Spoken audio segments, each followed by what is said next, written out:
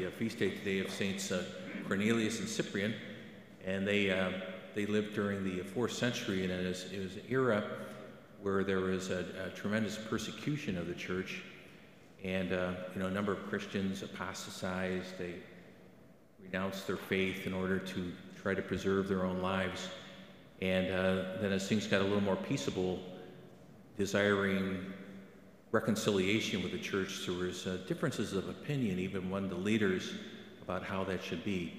So there were questions around baptism, around reconciliation, and so Saints Cornelius and Saint Cyprian were key leaders in shepherding the church during that tumultuous era, and eventually cost them their lives. They were martyred for the faith. But the Saint Cyprian wrote some very famous works, and I wanted to just share a little piece of one of his works. And he was one who wrote on the unity of the church. And we hear Jesus in today's gospel saying that he as he and the Father are one. That's really what the Lord calls his disciples to be about, that unity in the truth.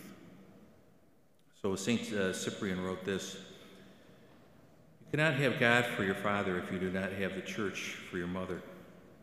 God is one, and Christ is one, and his church is one in the faith, and one is the people cemented together by harmony into a strong unity of a body. If we are the heirs of Christ, let us abide in the peace of Christ. If we are the sons of God, let us be lovers of peace." And this is from his work, the Unity of the Catholic Church.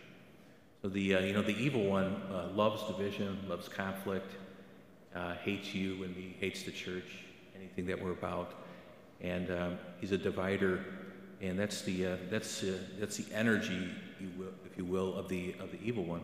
The Holy Spirit always brings that unity and that peace. Human nature being what it is, even those in leadership can sometimes be impacted by the impulses of the evil one, and be instruments of division and conflict. But we have these great saints who really show us the way. And so while with Saints Cornelius, Saint Cyprian, they lived a long, long time ago, what they did for the church and for Christ was heroic, and that's why we still honor them 1,700 years later, because of their contribution to the life of the church. If we stay united in faith, we're stronger for the mission that Jesus gave us to do, to be about. And one of the terms that is connected with the Pope is pontiff, which means bridge builder. And what a task that is in a world where there's a lot of division, where there's a lot of conflict, and there's a great need for that unity in the Holy Spirit. So on this day, let us pray for our Holy Father, that he can be that instrument of God's peace, be about proclaiming the truth of the gospel. And there's always situations that arise, and you really see it with these great saints.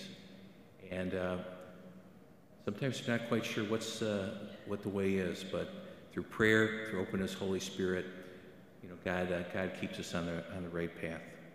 So let's pray for our Holy Father today, that God give him that wisdom, and that to be the pontiff, that bridge builder, that unifier in the life of the church.